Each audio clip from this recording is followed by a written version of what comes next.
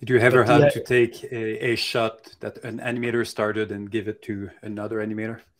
no, I mean, maybe it have happened because of the fact that we needed to finish the sequence for the delivery date.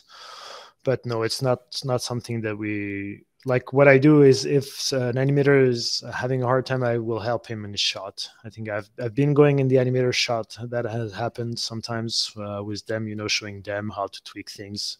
And I've hired a lot of junior animators, and I think it's important, to help them and to show them.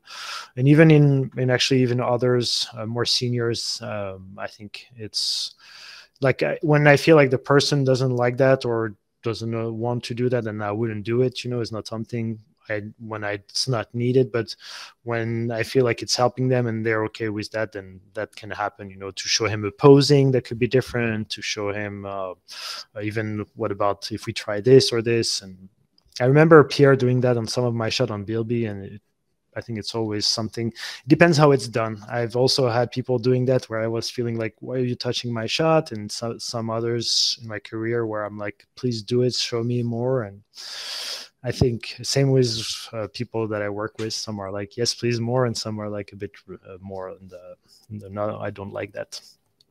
So yeah, we'll try to.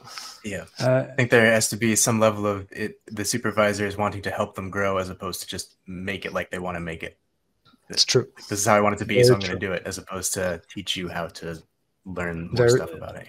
Very true on that.